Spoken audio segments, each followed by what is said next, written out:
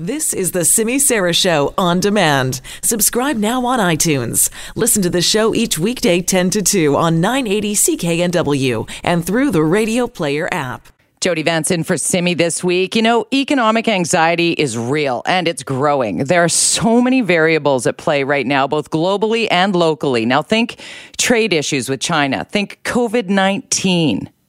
That alone is massive. Trump and the lead up to the 2020 presidential election. And now in Canada, we have issues with goods being moved, rail lines blocked, port disruptions, semi-trucks lined up, 40 tankers in Burrard Inlet waiting to unload their goods. There's just nowhere to put everything right now because everything's slowing to a halt. So time to bring in the man who can give us the 411 on how things are playing out from a market or economic standpoint. Of course, you know him, you love him. He's the host of Money Talks. Michael Campbell joins us on the line. Hi, Michael. Hi, Jody. I was just thinking you saying you know him, you love him. Let's not go. Let's get it overboard here. Okay, I know him and I love him. Oh, well, that's very, very kind of you. Others are so on me. Believe me, you should read my email. Well, talk to me about that right now. But I love it. All the perspectives are important, but there's one thing that is undeniable. It is the bottom line of a balance sheet of any kind. Let's talk through some of the economic disruptions. I was even just listening earlier to the market report, and the Dow had dipped significantly this morning. Yeah, it did. And that's over Apple. Apple came out and said, you know what, thanks to the coronavirus, COVID-19, we are going to have a marked slowdown. Or they can't even estimate, by the way. Usually you have to estimate what we think our sales are going to be and what we think our profit is going to be, that kind of thing. Yeah. They said they couldn't even estimate it, and I think that's the problem. There's that level of uncertainty is still out there. I'm not sure if the media is as interested in this story as it was going back 3 weeks, but I don't think there's any reason not to be. I mean, nothing's changed really. We still know that this is a virus which contagion levels are much higher than it was with SARS. Death level lower. Yeah, that's obviously that is good, but they just don't know where it's going to end up. So Apple came out and said yesterday, and it was a holiday in the States, remember, also, and said, you know what? Obviously, our first quarter is going to get hit here, but we don't know what to expect even going past that. So Apple took a big drop today, and it was significant. Why? Because, by the way, China represents the second biggest consumer market for Apple products, and other companies are going to be hit this way. And then the other side of that is it just reminds us how important China is as a parts manufacturer, the so-called supply chain. Well, that's going to impact everything. I mean, I'm looking at the semiconductor industry. That's 29% of its revenue comes through China. Technology and hardware and equipment, about 11% for household and personal products. So this is a global problem. Obviously, the Chinese economy itself is going to be hit. And again, the debate about how hard. But now everybody's estimate seems to be growing. I mean, nobody has backtracked and said, well, you know what, it's not as bad as I thought. Literally every single thing I've read, and it's been a great deal, has always upped their estimate on the impact, whether you're talking China, the global economy, or individual companies that are big participants, as I say, like Apple is. That is terrifying. Well, I think the uncertainty certainly is.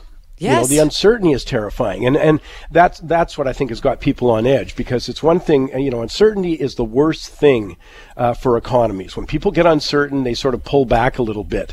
I'll give you one other example, though, a little more positive impact. Please. If you're in the house buying market. Well, what's happened is money's running around looking for safety. So it's gone to the bond market. We have not had the level of impact on our North American stock markets as I think many analysts thought it might have. As you say, today's a bad day, but that was, I think, because Apple really put a direct line from the virus into their sales. So that grabbed people's attention there. And obviously Apple's a monster player in global stocks, but in North American stocks. But still, the North American stock market has not been impacted, say, the way it has obviously in Hong Kong or China, that kind of thing. But money has gone into the bond market. So what happened? When money goes into the bond market, interest rates go down. So we have interest rates going down on our long-term borrowing, and presto, we've got lower 5-year fixed-term rates on our mortgages. So, I mean, that's one little aspect.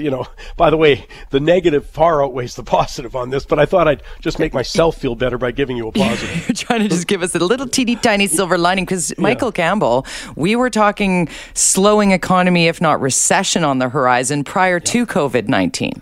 Well, we're going to get our fourth quarter revised results for Canada, and they're going to be very negative, going to spread into the first quarter here. You alluded to throughout the show, but also just a moment ago, that obviously the rail problems that we're having right now, thanks to the blockades, are also going to impact the Canadian economy. As you said, 40 tankers sitting outside of Vancouver's port, just because of the port blockade. But that, of course, I'm reading that there's $850 million worth of manufacturing goods per day not moving anywhere. So we're going to have a little more negative impact. But the other side is this also. Oil prices are down about 20%.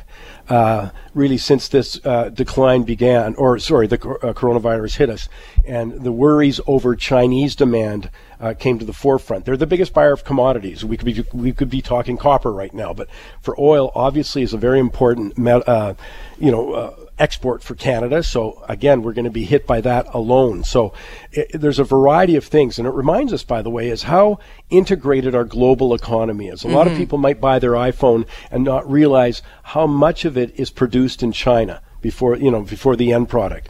Where are the rare earths getting sourced for electronic cars? There's just a whole list of things that just remind us how integrated the global economy is, and China, being the second biggest economy in the world, is going to have an impact, because they are definitely going to have an impact. I mean, you're talking about 400 or 500 million people on lockdown right now. Gaming houses closed, theaters closed, restaurants closed. Obviously, the other number that sort of surprised me, or it's just the size of it, is their food prices. The annual inflation on that right now is over 20%. Wow. Yeah, exactly. So what that means is it impacts their obviously discretionary spending. They got to pay more for food. They got less, to spend somewhere else. Well, that's going to hit a lot of global luxury brands because China's a big buyer there. We already know that travel's being hit. 750,000 people from China are tourists in Canada per year. That's going to be hurt. They're getting hurt because people coming in. Russia, for example, today is now closing its borders to China, period. There's not just the restrictions. This is what's starting to happen. This is the escalation of the worries over this event. How resilient is the Canadian economy to something like this that doesn't seem to be yet plateauing, never mind retracting? Yes. Well, I'm not so sure. Like, for example, if this lasts through our tourist season, those same tourists may return a year from now. But I don't think, let's say we lost, I'm just picking a number, by the way, $1 billion worth of spending. Okay, and we lose $1 billion worth of spending this year. I don't think when the fears abate and there's no other fears on the horizon, that billion comes back full. Just like China's, people will go back to China. They're just not going to go right now. We hear all these airline flight cancellations. Well, a lot of that was because there was no demand. I mean, who would want to visit Hong Kong right now? Would say, you know what, I'm going to take a quick vacation to Hong Kong. Or how about a cruise in the Far East? How attractive does that look? The cruise line business is not getting very good PR at present. No, and especially into that area of the world, it's going to be very interesting. The Olympics are in Tokyo 2020 this summer. I mean, that's not insignificant. No, it isn't, especially as you say, when does this peak? I mean, I've heard a variety of things, and it's very difficult for us as medical laypersons to estimate this, but they don't know themselves. I was going to say, somebody's keeping a secret. I asked Dr. Peter J. Hotez, who's like the dean of medicine at Baylor, and was on the group the scientist group that developed the SARS vaccine, and I've been sort of checking in with him regularly, and he's like, we don't even really know what we're dealing with yet. It is way too soon to pretend that we know how this is going to wrap up. The good news is what you said off the top. With regard to COVID-19, the death rates are much reduced. 80% of people who test positive for COVID-19 tolerate the symptoms and recover fully. But still, like, tell the 1,800 families who have lost somebody to this that it's minor, exactly. Right? Like, there's that. So the fears are real. I mean, would you plan to go to Hong Kong right now? Likely not, even though every step is being taken. And Hong Kong is a financial juggernaut. And also into China. I've had a conference canceled that was in June in China. It's just how long this lasts, as I think everyone listening appreciates that. It's not particularly insightful to say how long it lasts. But what I'm reading now is much more dangerous or scary scenarios about how long it can last. Obviously, we're going to ask those questions right away. We did. But now it seems to be expanding. What are you reading? What are you reading? What are you thinking? I've read as many as 4 million people will be impacted by this, right. will be infected. I mean, it's a frightening number. That's a long way away from where we are today as an example. So obviously that means the virus, I'm reading that it won't peak until May, June now. That's been extended. Everything seems to be extending out a little bit right now, whether it's, the estimations on the global impact for the economy. So they started at 0.5%. Now I'm getting a lot at the 1.5%, even higher. China's impact again, 15% decline in their growth. That's an increase from what we read before. How long this is going to last, that's an increase. But I really liked what you said about the medical profession and expert you had on. That's the truth. We don't know yet. We just don't know. Don't know yet. But so it's that uncertainty back to full scale. I'll tell you one last thing, because I know you got to go. This is a real danger for the economy. The stock market, I meant to say. The stock market. The stock market's come into all-time highs. So far, it has ignored, really largely, in North America, I'm only talking, ignored the virus.